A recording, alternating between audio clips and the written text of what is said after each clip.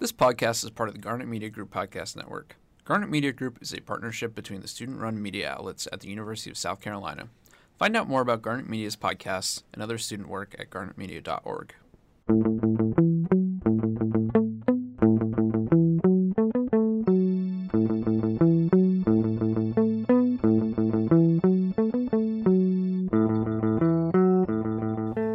Hey everybody, welcome to The Squawk, episode 3. Here we are. Here we are, and we have a really special episode for you guys today. You would not believe who's made it on. The Squawk's biggest fan and Squawk's second biggest fan. Ian, Grenier, and Audrey Elsberry. How are you guys doing? Ian, but We're doing really well. How are you guys doing?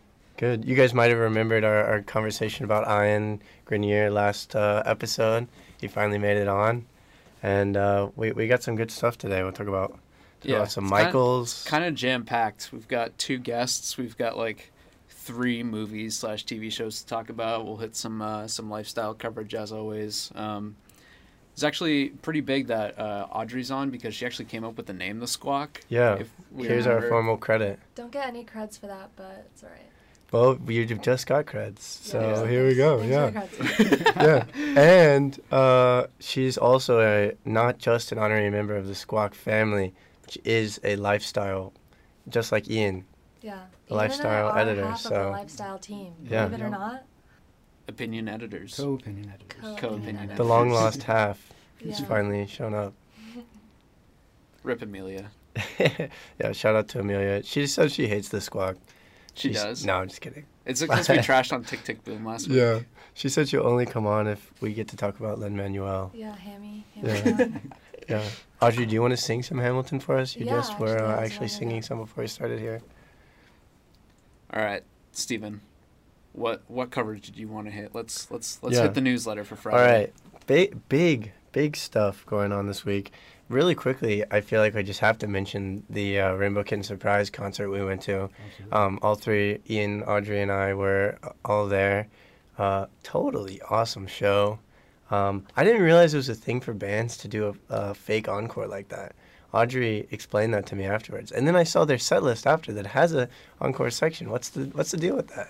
Well, my experience with an encore is I went to go see the B-52s of Love Shack and Rock Lobster when I was in 8th grade. Fun fact about Audrey is she's a really big B-52s fan. Love Rock Lobster is a classic, but they made us do an encore, and I was so tired, and it was like midnight, way past my bedtime. So I have a negative connotation with bands putting an encore in. I just feel like it's a little silly. But I did like when Rainbow Kitten Surprise did it because everyone wanted to hear the 2 songs that they left for last, which were Cocaine Jesus and Free Fall. Mm-hmm. So I was there to clap for them to come back. I didn't mind that as much. Yeah, they were great for a show. I was not expecting such an incredible light show too. Yeah, they really put it on. Yeah, the light works was like a show of its own aside from the music, but. Besides that, we have a birdcage story that just came out. Definitely check that out. That's a really cool annual thing that USC puts on. Big stuff this year. One of our arts writers, Danielle, wrote that. What's Birdcage? Birdcage is it's an annual sort of drag. It's not by students, but it's for students, and it's really cool. It's like kind of an alternating celebrity pheromone from RuPaul. Audrey's mouth just dropped. I'm a big fan of Pheromone. Yeah. She's awesome. Yeah. So cool stuff, and she'll be in Russell, I'm pretty sure. So cool coverage. Go read the piece. It's a preview. So the event is actually tonight as of recording. So yeah, tonight. Sorry about that. By the time you hear this, it will have happened. Yeah. But go read the coverage piece because either way, it's going to be a cool story. But some very big news. The Darius Rucker concert. I was just I wrote up a little brief by that yesterday. That was some breaking arts news. Darius Rucker promised us, and he came through on his promise. And he's having a free show for all USC students. I requested my tickets. Mm-hmm. Same. Excited. Absolutely. I As soon as the have email not, came actually. in. I Yeah. don't think Oh, I'm no going to way. be able to go, but That's a shame. it is a shame. I am also reaching out, hoping we can work out some sort of press coverage, something like that. We'll see. Stay tuned for Daily Gamecock coverage always. I don't know. Is it wrong of me to say, like, I don't really listen to Darius Rucker? Yes. No, that's not wrong of you because I listen to Hootie and the Blowfish, but not Darius Rucker solo. Okay. You guys don't know Wagon Wheel?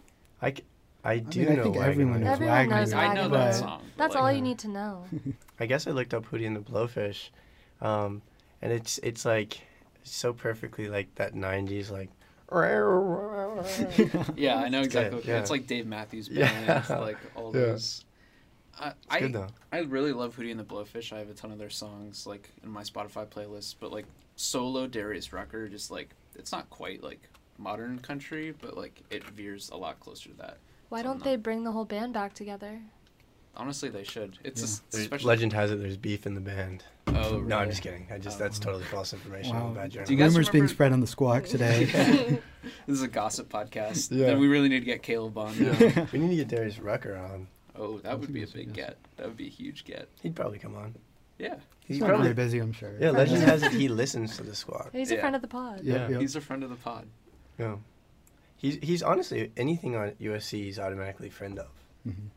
I think he gets free admission to any USC event. He Yeah. can just walk into any class. you Yeah. know. With this is a good segue into some board of trustees stuff. Legend has it he's going to be the provost for the board of trustees. Darius Rucker elect. They actually, when the new, like, University Board president-elect, what's his name? Amorides? The new president? Emeritus. Yeah. When he, Shout out like, Greek people. yeah.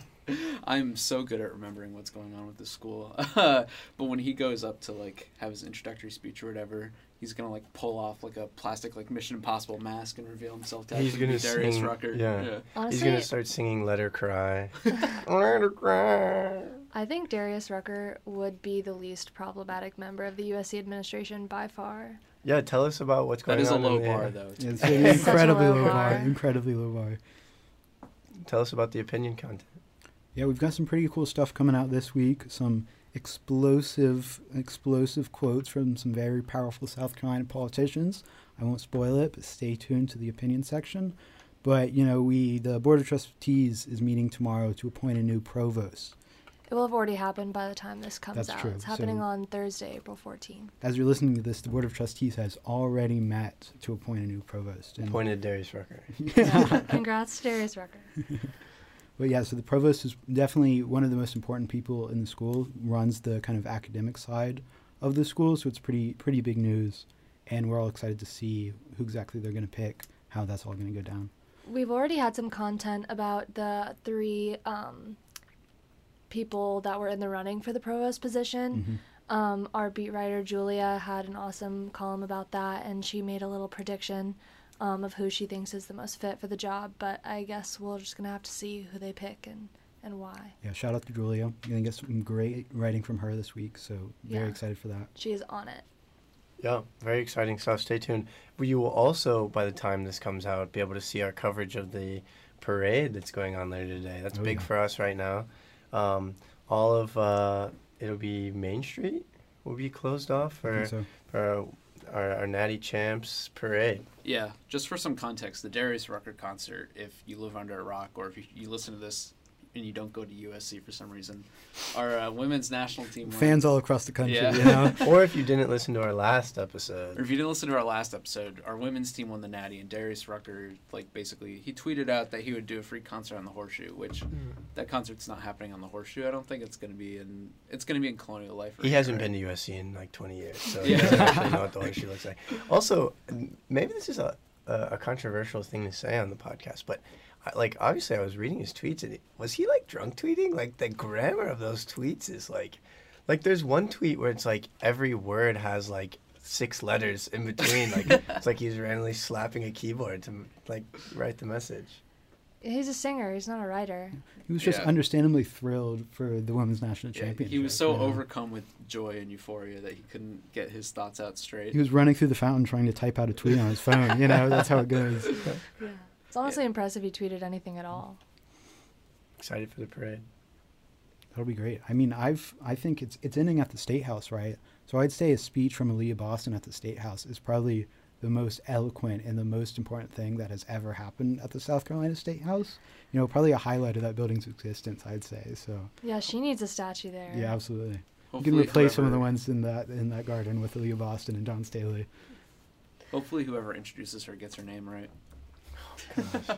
That was so bad during the ceremony.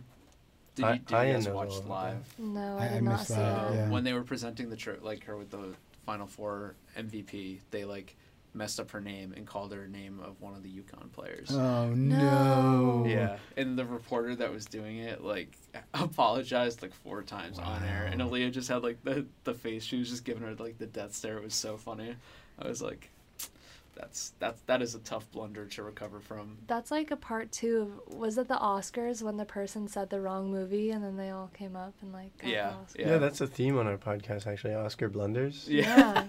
That's basically all we talked about in the first Yeah, episode. you know, was the there's history of Oscar Moonlight. Mm. Will Smith. I think you have that wrong, actually. It's the Miss America, where the wrong person's name But was. I think it happened It at was the the Oscars Oscars, too, too. definitely. But also Steve Harvey did drop the ball Yeah. on that. Yeah. Yeah. Well, the Oscars is when they said Moonlight, or they said La La Land won, but Moonlight Right. actually won. But that was even worse because at least with the Aaliyah Boston thing, they're already handing her the trophy, and she was the right person. But for the Oscars thing, they had the whole La La Land cast get up on stage and give their speech, and they're like, "Oh shit, you actually didn't win. Moonlight won." And the guy who was the producer on La La Land was the one that corrected them. Wow. Steve Harvey's coming on the podcast next episode to talk about this. Yeah. And Will Smith banned for 10 years from the Oscars. I feel like that's a very mild, what's the punishment there? That also relies on him being able to be nominated for an Oscar in the next 10 years in the first Exactly. place, right? You know, Yeah. I've gone 20 years without going to the Oscars, His and career's I've been- managed to pull it together all right. So I think Will Smith will probably be able to recover from that one. His career's cracked open now, guys. you guys don't know this, but potential Will Smith, King Richard himself has. There was I saw a tweet that was at least they didn't ban Jada for 10 years. And they were yeah, well, she's not going in the next 10 years. Maybe she'll go with that guy she had an affair with.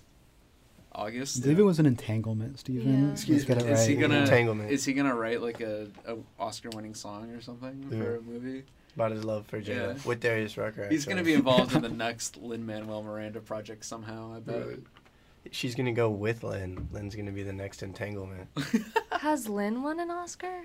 He's No. He's won an Emmy, a Grammy, and a Tony, so Give the man his EGOT. yeah. Yeah, let's keep it that way. The man's ego is big enough, you know. Yeah, exactly. We don't need to put the O in his ego. Exactly. Just That's a a little good one. preview, guys. We are planning on having Lin on in the next couple episodes. That's after Steve Harvey, though. So. And like we said in the Still first trying to square episode, that he away. will be taking his shirt off. Yeah. Yeah, so look forward to You that. guys won't see it, but we'll get to see it. 'Cause See, it's we're a already audio dropping. format. We already have inside jokes, Steven. That's how fully formed this podcast is from the start. All 3 of our listeners. All have 3 of our listeners. My little sister, Kayla. And Michael Yeah. and his family. Oh, yeah, They're- Michael's Shout out to family. Michael's Yeah. brother for, echoing the calls Yeah. to have me on the podcast. I Aiden, really if you want to appreciate come it. on at some point, Yeah. maybe we can work that out. Maybe you and your brother can come on together. If you're listening to the Squawk now, and you have any thoughts, tweet at Ian Grenier, IANGRENIER. Wow, got Wow, it right. that I'm was kind of good. Took a- impressed. Took a risk to try to spell and a that. 1 at the end of that. And Take off your shirt at Lin yeah, Manuel. yeah. Take off your shirt, Lin-Manuel. Yeah. Tweet that at Ian, okay? And that's how we'll know you're a fan. We're actually going to put up this weekend, when you're listening to this, probably on Sunday, I think, a list of mailbag things that we want to talk about, because our last episode of the semester, we're going to have on our friend who helped us create this, Michael. Special end of the year. We'll have a special end of the year thing with him where we answer listener questions. Yeah, so really that's just you, Aiden Sauls. Yeah. Whatever you're thinking right now, please send it in. Yeah, so we'll send out a tweet and an Instagram post so that people can reply to that with questions, and we'll try to answer as many of them as we can. If there's a lot, but there probably won't be. But we'll see. I'll send in 1,000 myself. Exactly. Yeah. I'm counting on the rest of the Daily Gamecock staff to really boost that, but we'll see. It should be fun. So look forward to that in the upcoming weeks. Yeah. Well, I think the next thing we have to talk about is what are you watching right now, Noah? Right now, I watched the first episode of Tokyo Vice. We're just diving right into the pop culture. I watched Ambulance, the new Michael Bay movie. This is actually kind of content related because I have a review of it coming out. Oh yeah, big news on Friday. A legendary Noah Trainer reviews. Yes. NoahTrainer.com. Do you ever read Roger Ebert? Yeah, I mean, I don't like. He's dead now. So Yeah, like, but he still has his website. yeah, I read his old stuff. I would work for Roger Ebert. I don't think I could write those good of reviews. Yeah. They're so good. He really is like the master of saying something profound in a digestible way. Like he's just so good at that. Do you guys know? No. Can't say He's I like do. one of the most famous like film reviewers of all time. He passed away, but he has a website now. Wait, I thought that was Noah Trainer. Yeah, I rely fully on Noah's content. That's what I was saying. NoahTrainer.com is now, but Robert Ebert. Yeah. Passing Roger- the torch. Yeah. Yeah, Yeah, Roger Ebert. Roger Ebert passed the torch to me. Yeah. He said, this 9-year-old kid, right on his deathbed, he's like, that 9-year-old kid, Noah Trainer, he's like, he's my successor. Start checking his shit out. You're Back- really living up to his expectations. Yeah, back when I only watched Star Wars, you know, he still saw What the else do you need to potential in me. watch, really? Yeah. I mean, Yeah, right? Last Jedi, greatest movie of all time. Everybody loves it. Not controversial at all. Do you have any favorite like movie reviews you've written that you feel like didn't get enough recognition? The Licorice Pizza one. That one got a lot of recognition. Not Did that it? one. Yeah. What? That's By probably- who? By you? I don't know. By like 30 click readers. oh, hitting the big numbers there, Yeah, Noah. 30 click I'm just saying, reviews. like I've written a lot of reviews as well. I wrote a review on How To with John Wilson, the TV show. Wrote a review on The Sound of Metal, which is a great movie. Yeah. And those guys, Sound of Metal is I a don't great think a movie. single person clicked on either of those besides my friend Greg. Yeah, So- I did one of The Expanse, an excellent sci-fi TV show, and apparently no one was interested yeah. in my thoughts on The Expanse. Tell us your thoughts. Oh, I think it's one of the best TV shows ever. What, I thought you liked The books Wire. are even better. Well, The Wire's great. The Wire hardly counts. Oh, I mean, it's Audrey. just so excellent. I have that- some news for you, Ian. Oh, yeah? The director of The Wire came and spoke to my history class. That's very cool. And then we You gotta had give to us more shelter. details. We What had was to his shelter take for on? the tornado, and he sheltered with us, and so we got to, corner him and ask him some questions. That's He very was really cool. funny, actually. I'm he- jealous. Yeah, I'm he's a very cool jealous. guy. I was gonna say though, the opinion section could technically count as just entirely reviews on just You know, everything. We're reviewing the school, you reviewing know, the school. reviewing the State House. Yeah, The Not just Daily movies. Yelp Gamecock. yeah. Wait, tell us more about the Wire guy. So what's the history class? What was the guy's name? Well, my history class is the history of the civil rights movement, which is a great class. I totally recommend it. Who's the But professor? her name is Patricia Sullivan, and great professor, love her.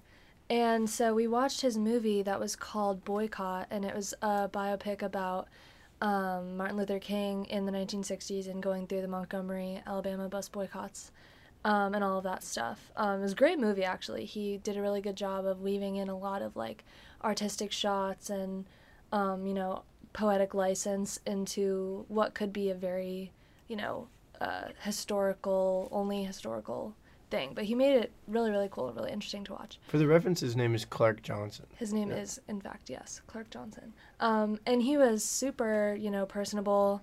He, was cracking jokes. I walked into the classroom a little late, and he, met me at the door and was like, "You're right on time," but I had no idea who he was, so I, gave him a weird look, who is this dude in my class? And then he, sat in the front of the room, and I was like, oh, shit. Guest speaker. Yeah, he's a big deal. What Audrey's not mentioning here is one of my favorite actors, Jeffrey Wright, plays MLK in this movie too. Who's also in The Batman? Yeah, He is in the yeah. Batman. More importantly, he played. Yeah, he played the Batman. detective in The Batman. Jeffrey Wright's good in everything. He's got to be one of the best actors out there. Have you seen Westworld? No, I have not. He's phenomenal in Westworld. It's the kind of role where it's hard to imagine him as anything else. I want to watch Westworld, but it's one of those shows where everybody's like, oh, but it gets bad after the first season, so I just don't even Yeah, bother maybe that's starting it. valid. I don't know. One of my family friends acts in Westworld. Oh my gosh, yeah. That's very cool. Please tell us the whole story there. That is such an interesting story. So, it's kind of a long story of how he knows my family, but long story short, Long story short, Audrey's just kind of a celebrity and knows a ton of. This is her 6th celebrity story she'll tell. No, but my parents know a lot of famous people by chance. But It's a Connecticut thing. That's why yeah, Noah knows famous Noah and people I too. know everyone. Actually, good point, Stephen. We actually have a Connecticut majority on this pod right now. We do. That's the Connecticut first time that's ever power. happened So, in U.S. history. I think that yeah, Even that's in all. Connecticut, they don't have a Yeah, Connecticut even majority. in Connecticut. People there's are very- from New York. They don't care that they're in Exactly. Connecticut. And where I'm from, everybody's from Massachusetts. So, Oh, true. yeah. But yeah, Steve Ogg is a friend of my family, and I babysat for his son many a time. And he actually goes by OGG by his friends, because that's his last name. So we call him OGG. And he's just as scary in person as he is on the show. But he's a nice guy. Noah and I talk about this a little bit. Steve Ogg is kind of like Pants Man.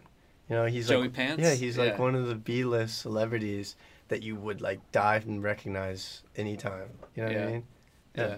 He just shows up in a bunch of stuff. He's never the star, but every time he shows up, it's like, Yeah. oh, it's that guy. That guy. He's always yeah. the disheveled guy Yeah, who just has for like chaos reference. in his eyes. Yeah, Chaos, Grand Theft Auto guy, that guy, That guy. Walking Dead, Westworld, Mm. biggest roles. He's in it. I saw him in a commercial the other day. Really? He's got a nice mustache. Mm. Jealous. But so what is it like interacting with him? Obviously, you don't spill like tea or anything, but No, I will keep his, family situation, private. But he is a cool kid, or he has a cool kid. His name is Bodie Ogg. I was his camp counselor. And, Steve he looks the same. Always his hair looks like he walked out of a tornado. But, he's nice. Haven't had that much one-on-one time with him. grab a beer with Ogg. He's fun at dinner parties. He's a cool guy. Maybe we'll have to cut this out because I don't know if I'm allowed to share this, but I have a celebrity story that is wild that I don't work for this place anymore, so I feel totally comfortable dropping this gossip. But do you know the actress Kirsty Swanson? She was like the original Buffy the Vampire Slayer in the movie and stuff. She was like a Playboy playmate in the 90s. She's married to like a former Olympic ice skater, and their kid went to a summer camp that I worked at, and they the kid moved up 2 grades higher than his age level and got into what is always getting in fights with other kids. And then parents weekend, his parents come to visit, and they see him and another kid shoving around or whatever, and they confronted this kid at an event, and the dad was screaming in this other kid's face, and I had to separate the dad from him. Wow. He had rage in his eyes. He's like, how dare you touch my kid, blah blah, swearing at him. And I was like, dude, they're literally just 12-year-old, not they're trying to say 12-year-old here, so it's boys. him getting yelled at. They're 12-year-old boys at a summer camp. They're gonna they had a little disagreement, and they had a little shoving match. That shit happens. But the dad wanted to beat this kid up, and confronted him at an event in front of a bunch of people. And I had to go get the leader of the camp to come to come talk down the dad and take him away. I had to throw myself in front of this kid not to get punched by this dad. That's it was crazy. It was wild. For such a D-lister. Yeah, I will say, D-list celebrity. Parents of children attending a summer camp are unlike any other people that I've dealt with in my life. Being a camp counselor, you have to also be an expert at de-escalating fights and situations like that. Very true, because very true. Why is that so common? I don't know. I think they see the camp as a way to get the kid out of the house for, at least half a day. And then they come back to, pick the kid up, and they're like, I have to deal with this again. And there's always problems. Yeah, no, they were clearly helicopter parents that think their baby is too precious to be touched by the world, it's, you have to deal with that with any camp counselor job, but that's why I don't do that job anymore. Yeah, here's another majority is camp counselors. Yeah. That's true. I've never been a camp counselor. You're missing out. Loser. Audrey, Definitely not, in my opinion at least. Audrey has to go in a second, but I think she should share her other celebrity story of your parents, Buddy. My parents were both models in New York City in the 1980s, so that's why they know all these random famous people. They know Fabio, and they also, most importantly and most impressive to Steven, is they're friends with Oates, John Oates. That's got to be one of the coolest people in the world you could know. Yeah, he's been to my house at various little get-togethers, but they said that they don't really talk to him anymore. But I was more interested in Fabio, and my mom said that Fabio would still like recognize them and like chop them up That now. is cool. Well, it's a shared trade. Your parents can't compete with oats. Yeah. You know what I mean? They probably were still like impressed by oats. Now, can you imagine talking to oats? Noah's shaking his head. You have no starstruckness with oats, or what? Of the Hall and Oates? I would say I enjoy Hall and A Oates. a little bit. Hall and Oates more than Talking Heads. That's Wow. Wow. Okay, now you're just coming for me, Steven. Wow. Prove me wrong. David Byrne is the fucking guy. Okay, you're right. What- You're right. We'll have a Talking Heads.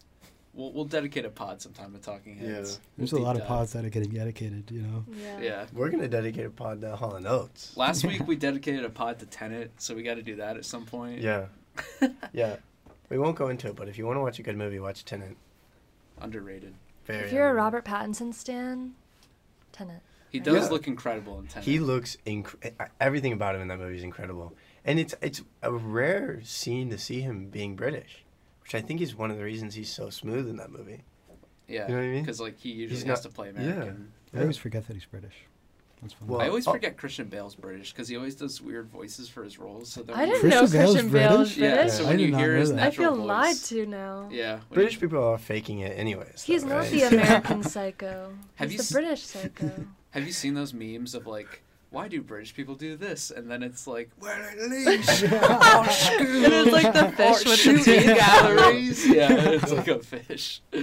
Those have been cracking me up. Online culture right now is like breeding like a like culture The war anti-British between- sentiment is on an Well, all-time rise. It was before. It was the fish with teeth. It was the chav girls with the bad makeup Oh and my the huge god! eyebrows. Well, at least that's like a real thing.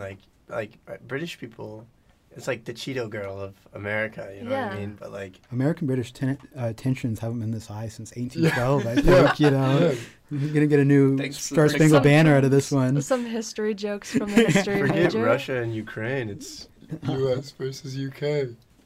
It's always been the U.S. versus the U.K. We pretend like we're friends. We're like, oh, World War II, we're good now. But we all know deep down, there's still beef there. The beef runs deep. The beef Wellington runs deep. No, No. everyone shaking their No. heads at me. That was bad. You But tried. you know what? We're leaving it in. We're gonna add, Leaving this in. we're gonna add sound effects so that like everybody understands how Boo. bad Aiden it Sauls, is. if you liked this joke, message me on Twitter. Audrey, I know you have to go, but any thoughts on Tokyo Vice? Because I know we want to talk about that. Yeah. and we just Yeah, kinda I skipped can over give it. my thoughts. As someone who really enjoyed The Fault in Our Stars, Ansel Elgort will always have a special place in my heart. And I love him in this show. He does such a good job. That's Okay, cool. I just want you to know that every single person in this room just rolled their eyes when I said that also. But I actually think Ansel Elgort's a decent actor.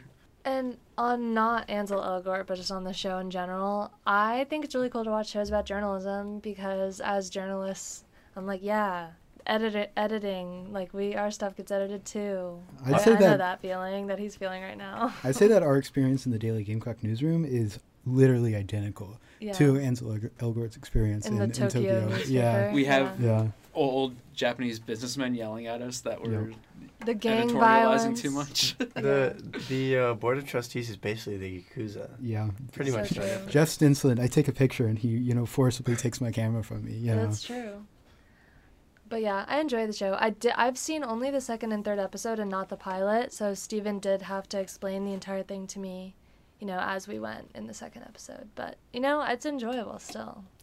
I actually have only watched the pilot so far. I'm definitely going to catch up on episodes 2 and 3 this week before the new episodes drop. I can give my take. I have a lot of takes on this show. Go ahead. Go right I don't ahead. know. I'm conflicted. Sound off. Yeah, I'm sound off. I'm very conflicted. On one hand, I thoroughly enjoy the show, and I give it higher than a passing grade. But I really, at times when I'm watching it, I'm like, God, that's so silly. You know what I mean? And I think what it boils down to is there's two things that make it unenjoyable. And let me preface with that I thoroughly enjoy the show again. But there's two things that take me out of the enjoyment, which are, it feels like, I don't know, it feels like if this was written in the 80s, this would have been so great. Like if this was, what's that Al Pacino movie where he's like that, like handsome devilish cop guy, like Jericho or something like that? Heat. No. The Michael No. Mann movie, Serpico. Yeah, Serpico. Yeah. Like it's trying to go for something like that, and like it kind of does it, but I don't really like Ansel Elgort, and it's like I don't know. I just like I feel like it could have been more authentic in other ways. Well, another Michael Mann movie, The Insider. Have you seen that? That's where Al Pacino plays the journalist who like blows open the whole like cigarette scandal that 60 Minutes like uncovered. I need to watch that. It has very much Insider vibes. Maybe they should have just cast Al Pacino as as a 23-year-old journalist. yeah. Yeah, he still looks good. Just shave his beard. I actually have one more take before I have to go, if I can interrupt your take, Steve. Yes, please. Go on. The tapes from his little sister that she's sending him See? and he's listening Yes. to, Yep. I have never heard such cheesy line writing than There's some cheesy lines in it. her little Ansel parts. Elgort, if I was attracted to him, I could see that being like he's pulling those lines off, but he has cheesy lines. Everyone who's white in the show has cheesy lines. I hate to say it. I hate to say it. Yeah, I think that's the thing about the TV show is that it like does the whole like 80s drama cheesy line stuff, but it doesn't play into it to the same level that like 80s movies do. Yeah. So it tries to have the like authenticity of more modern shows, but still has the cheesiness, and sometimes it just kind of doesn't click together. That's my analysis. Yeah. If No, Ansel that's good. Elgort wasn't Spot walking on. around with like a Walkman listening to the tapes that his sister's sending him, like I would think it was modern day. Like I don't think I would understand that it was like supposed to be in The the 80s. 90s. Well, Yeah. I will say that is a conflicting point because I do think probably one of the strongest parts of the show is the visual elements of it. Like It is a gorgeous like show. the colors, the like scene setups, the filming. That's probably the strongest part about it. You know what I mean? Yeah, no, the first... I don't know about the rest of the show. Bye, Audrey. She's leaving now. Bye. Thank you for coming. Bye guys, it's been a pleasure. Celebrity Audrey. She'll be back on at some point, I'm sure. It's gonna be my podcast in a couple weeks. What was I saying? Yeah, so the pilot is directed by Michael Mann, who, as I've said before on this podcast, I love. I saw a tweet this week that said, nothing is more pure than your boyfriend's love for Michael Mann. But it's so, like, his worlds just feel, like, so real. Like, whenever he directs, like, it keeps you, like, so close in on the person, even if it's not an action scene, that you just kind of, like, every character you encounter, like, feels very lived in. Like, you feel like they have, like, a whole life in that show. You know, like, it doesn't feel as boxed in, like, this is cinematic, this is what's happening. You know, you just kind of feel like you're watching people go about their job. Like, it's very process-oriented. That's a good way of describing his filmmaking, is, like, he's just, like, really trying to get, like, the different technical levels of whatever his characters are accomplishing and showing you that and not over-explaining it.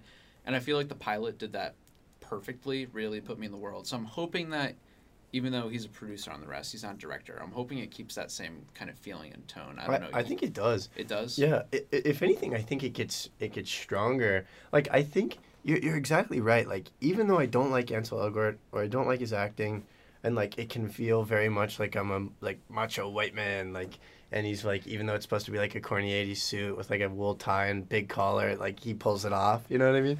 But, like, it does, like, when he's actually, it's little things, like when he's typing on the little flip-up keyboard, or, like, you know, his room with the newspapers, and, like, they're, like, I don't know, you're exactly right, like, it really follows through on the imagery of, like, a world and, like, being in that world.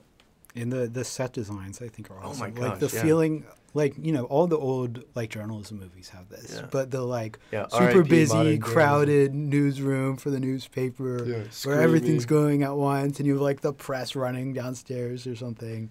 Very, very cool. And especially with the typewriters. Yeah, and then, everything, like, they really God, did. maybe, like, if I don't think we have any actual professional journalists listening to this, but if you're listening, We and get you're a stipend. Yeah, I think. okay, you're right. But if you're a professional journalist who is around and is still printing, you know, print copy, then you will like the show because it's cool. Like, I've personally never seen someone lay out copy, and they do it in the show. It's really interesting, and it's in script, so it's like kind of a cool formatting. Yeah. Yeah, seeing how they type on the laptop with the Japanese Yeah. characters is very interesting, because I Yeah. never thought about how Yeah. keyboards would work for a language that doesn't use, like, the Latin alphabet. That's Yeah, very interesting. exactly. I I always feel- see that when I went to a high school with a lot of, like, Chinese population, like, whenever they're, like, typing on their, like, iPhone keyboard with, like, Chinese characters, I'm always like, I don't even know how my brain would process that, you know? Like, Yeah. I feel like there's so many characters. Like, how do you even fit all of them? Yeah.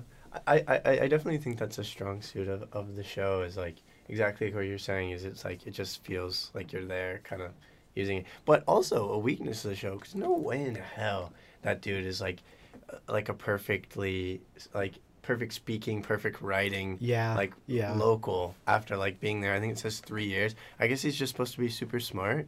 But it is based on a true story. It's a memoir that the guy wrote. So, like, maybe it's a little bit embellished. Oh, but, well, maybe. But, like, actually must be wrong. So, but, like, he was there doing all that stuff. Yeah. So I didn't realize it was based on a true story. That's Yeah. cool, though. I still do not believe, memoir or not, that this guy was, like, a month into a crime beat job, his first reporting job, and he's, like, breaking open the Yakuza stories. yeah, I don't buy that's it. definitely I don't buy it. that's TV embellishment for sure. Have you guys seen All the President's Men? Yes. Classic Of course. movie. Excellent movie. I have Woodward and Bernstein tattooed on my chest, actually.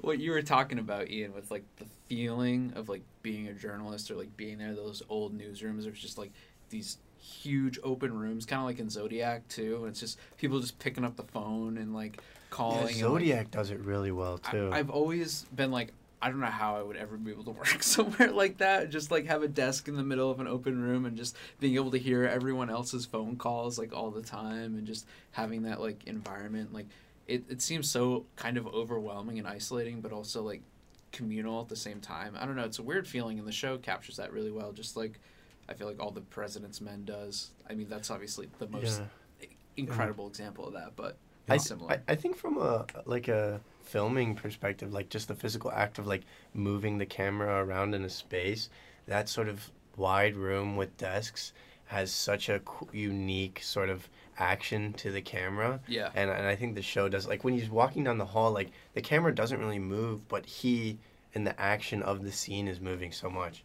It doesn't have to do with journalism, but a movie that does that really well is The Apartment, Billy Wilder's movie, won Best Picture in the 50s or 60s, I think 1960. And like his whole Baxter's like office in that movie is huge like that, and the way they use like where he is in the office as like a way of kind of telling character through action is really interesting. And I think the show is tapping into that a little bit. Yeah. No. Ian and I watch Mad Men. It's kind of a deep cut to the early 2000s maybe, but they do that kind of in a cool way too, because it's kind of all just shot in like his office. Yeah, it's you know it's either in the office or some hotel room where he's having an affair. Yeah. It's pretty much the only scenes, but yeah, that's a great show. Yeah. Excellent show. Yeah, that has, there's some very attractive and like Very lost. attractive about Don Draper. Yes, That's very Don true. Draper is very Yeah. attractive. There's just something very, like, I mean, obviously I've never been professionally hired, so maybe that will have this someday. But just the, like, I don't know, I feel like the, like, office space of, like, Mad Men and, you know, All the President's Men is a very appealing part of the movie in a weird way. Yeah. Another appealing movie that we want to talk about really quick because it's content related is, we mentioned it earlier, Ambulance. It has an office space. Yeah. There's office in the ambulance. I guess technically the ambulance is their office. But new movie by Michael Bay.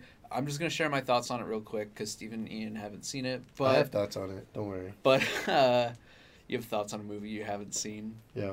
Like Morbius, I guess. Yeah. Although that's a little bit different because we were just shitting on Jared Leto for an hour last week. But another Michael. It's a Michael Bay film. And I just want to say, guys, that Michael Bay is back. He's no longer in Transformer land.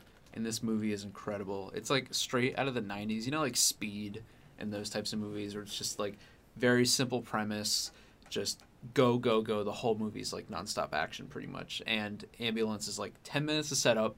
Then Jake Gyllenhaal robs a bank. And then they're driving around in an ambulance, smashing up police cars, knocking over fruit stands for like the rest of the 2 hours in the movie. Did you say knocking over fruit stands? I'm in. Yeah. They just My like, favorite part. they literally can... If there's, like, an object in the road, it's like they go out of their way to drive into it and make it explode. Like, this is the strongest ambulance you've ever seen. Never runs out of gas throughout the whole movie. There's, like, the Mexican cartel... Or no, not the Mexican. The L.A. cartel gets involved at one point. Like, it's just... They do, while they're going, like, 100 miles an hour on the highway, they basically take a cop and a nurse hostage in the ambulance as like leverage, but the cop is shot and has a wound, and if the cop dies, then the police will probably just like blow them up because they'll have no reason like to try to negotiate.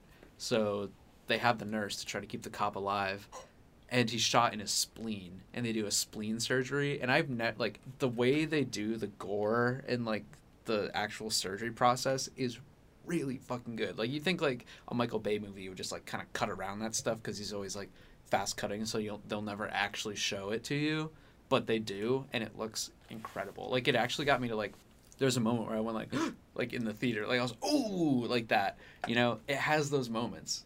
It's incredible. I'm gonna watch it just for the spleen shot. Yeah. So.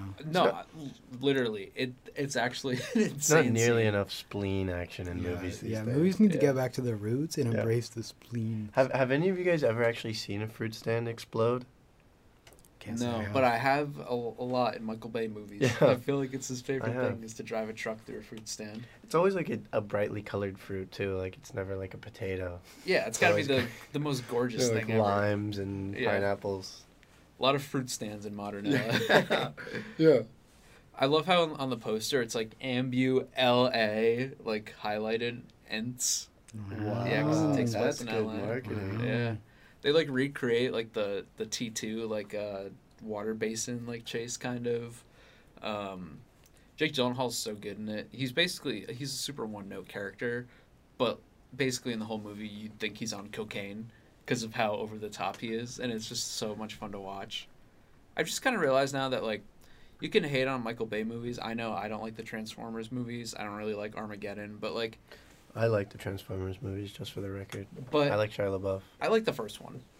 But Yeah, like the first one is objectively good. yeah, but like he just nobody else can like shoot action like Michael Bay can, because like any shot in a Michael Bay film would be the most beautiful looking shot in any other film. It's just the fact that it's all put together so quickly and so ridiculously that like that's why it comes off as weird. So he's like an incredible filmmaker just with like the taste of like a 12-year-old, you know?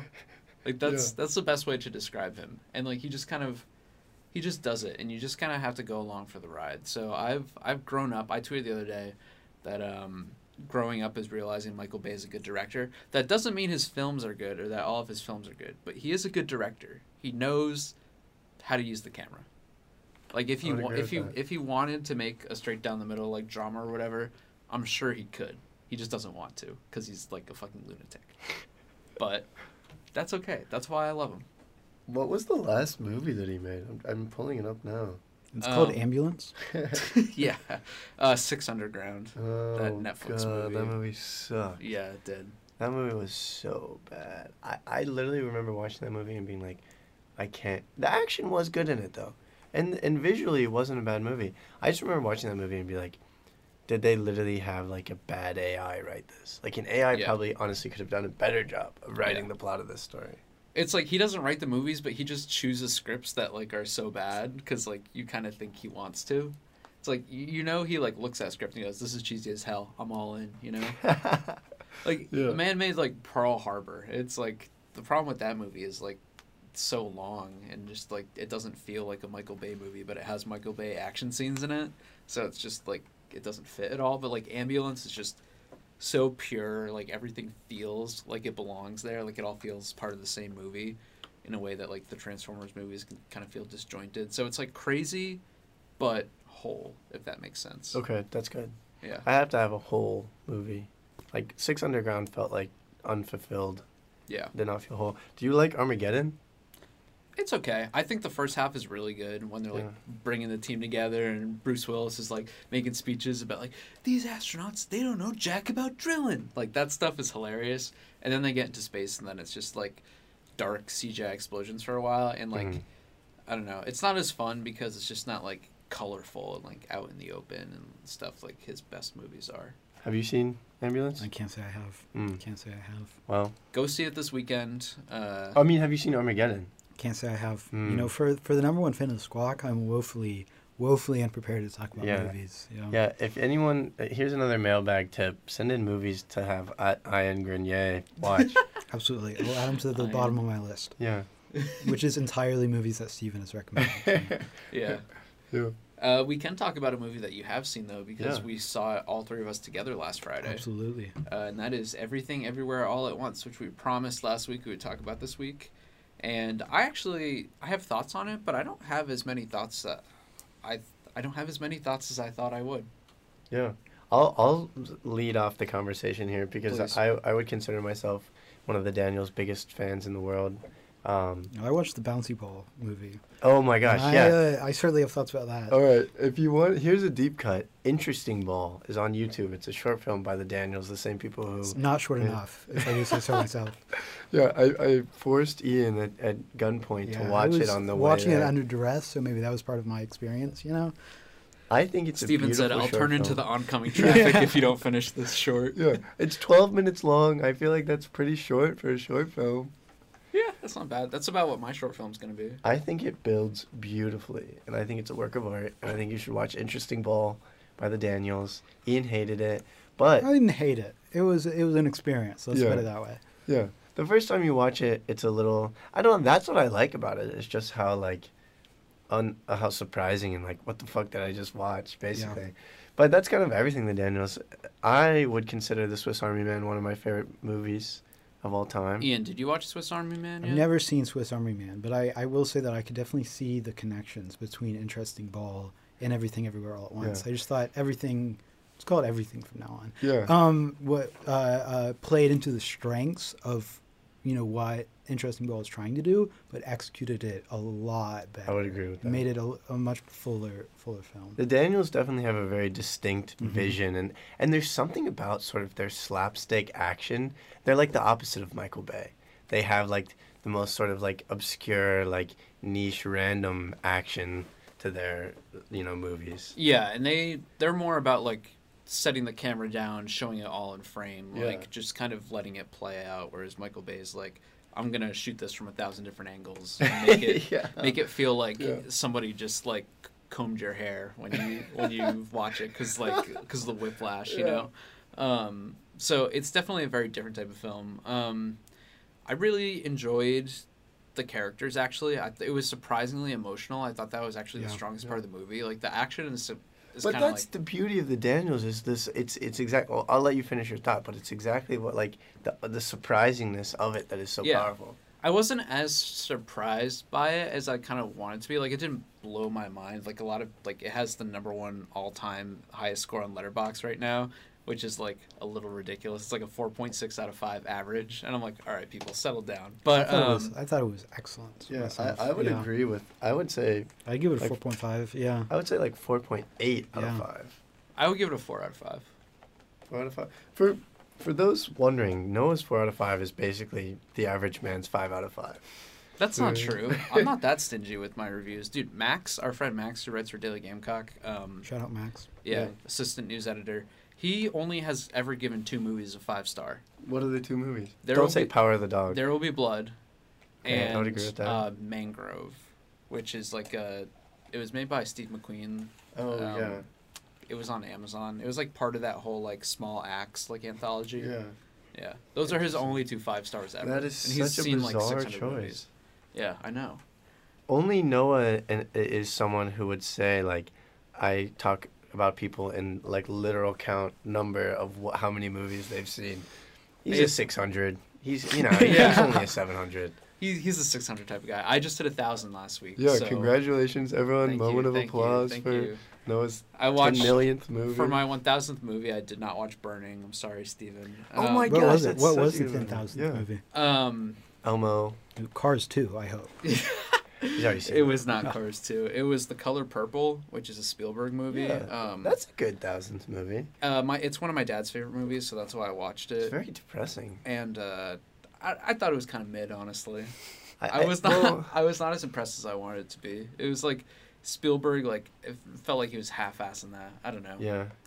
It's not really Spielberg's type of movie. Exactly. Like There's not enough like little mini aliens in it or something.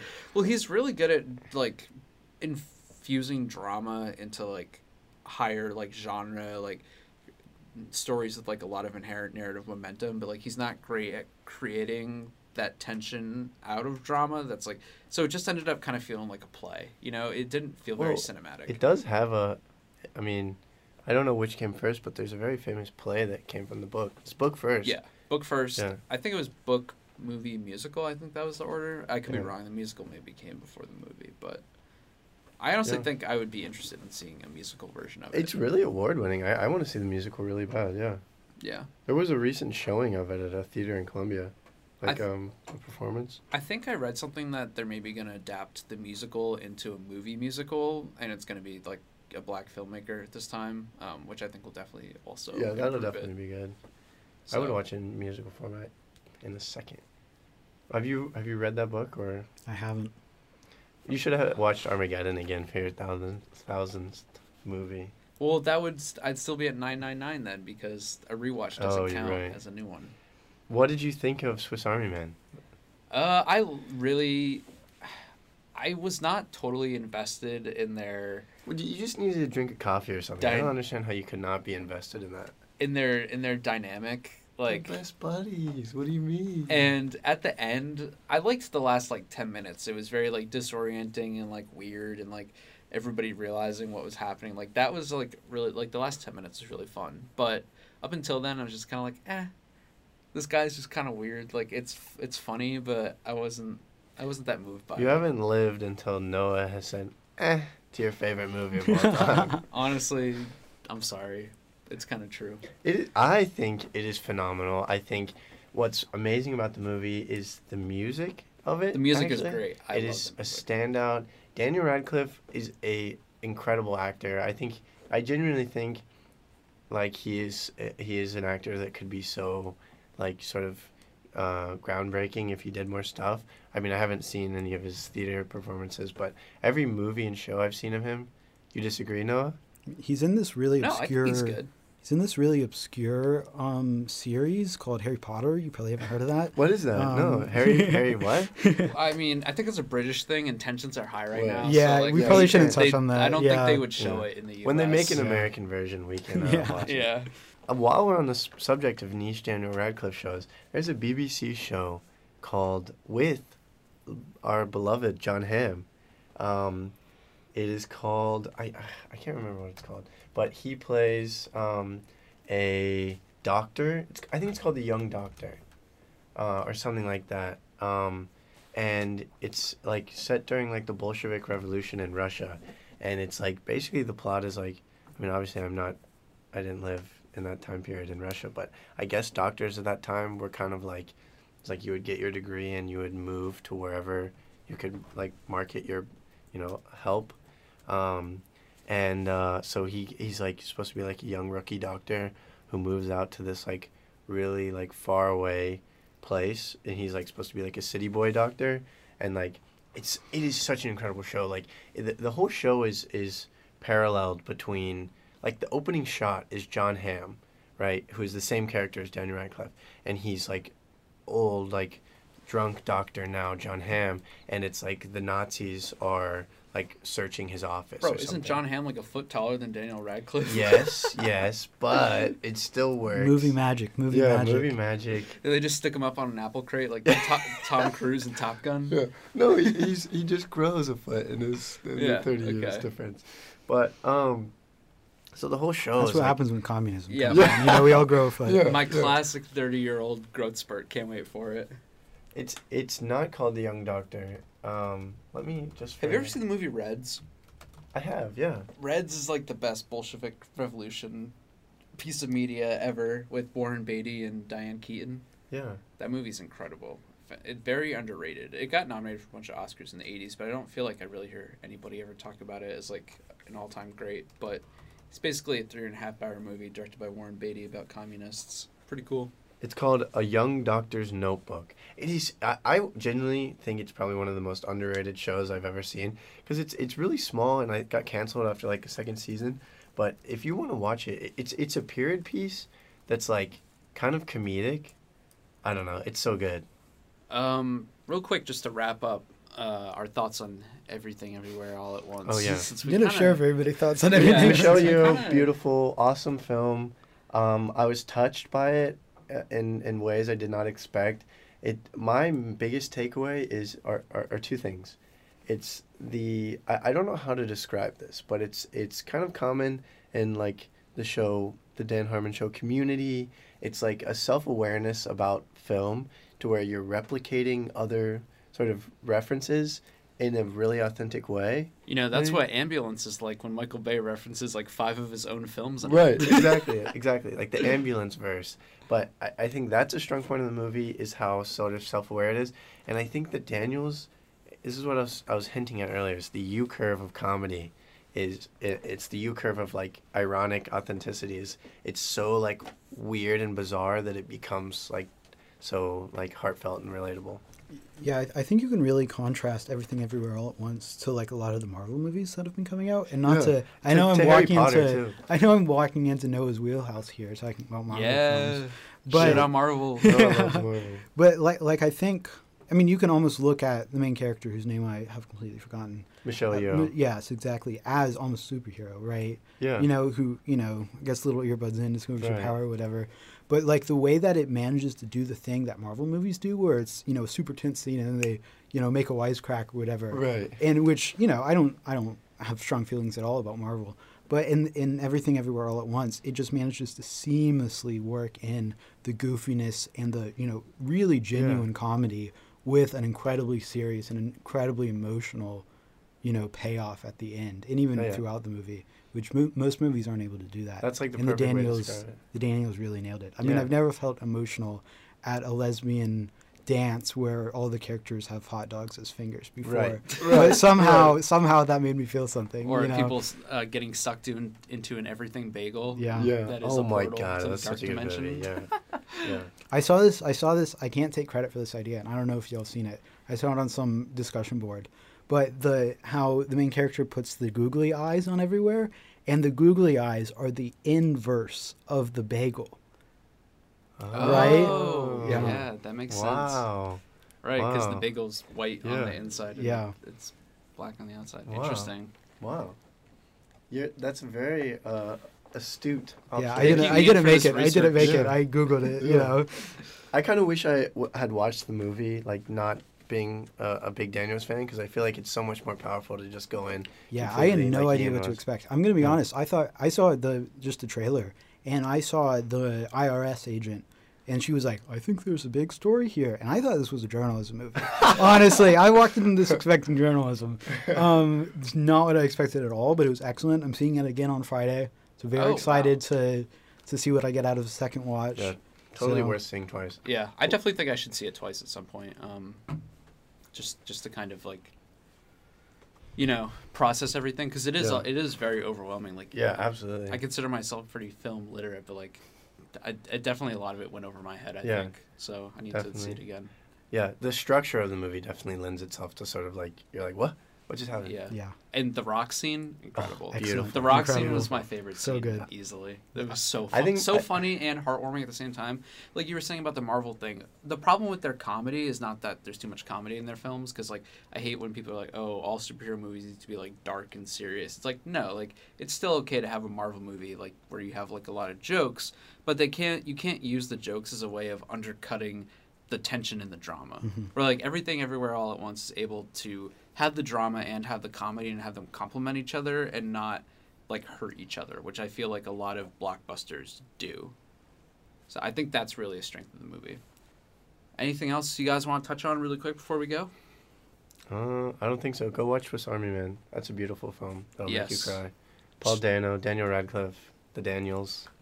As always, you can check out all the content that we covered on dailygamecock.com.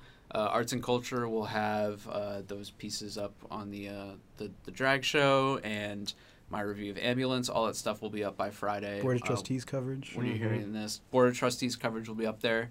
Go check out Opinion. They always have great content for us. You guys have really been killing it this semester. So thank you so much, Ian, for coming on the podcast. Thanks so much for having me. Thanks for being our biggest fan. Yeah, it's been the honor of a lifetime, really. He's crying right now. All week I've been preparing, like, squawk, squawk, what am I going to squawk about? And, it lived up to every expectation. So we're flattered. That should be like our tagline. What are we going to squawk about? Yeah, that's good. I better get credit. Audrey gave us the name. You gave us the tagline. Yeah. Wow. See, this is really an opinion production here. Yeah. So follow us on our socials, Twitter and Instagram @thesquawk_. This podcast is hosted by Noah Trainer and Stephen Pastis, edited and produced by Noah Trainer, creator Michael Sauls, music and logo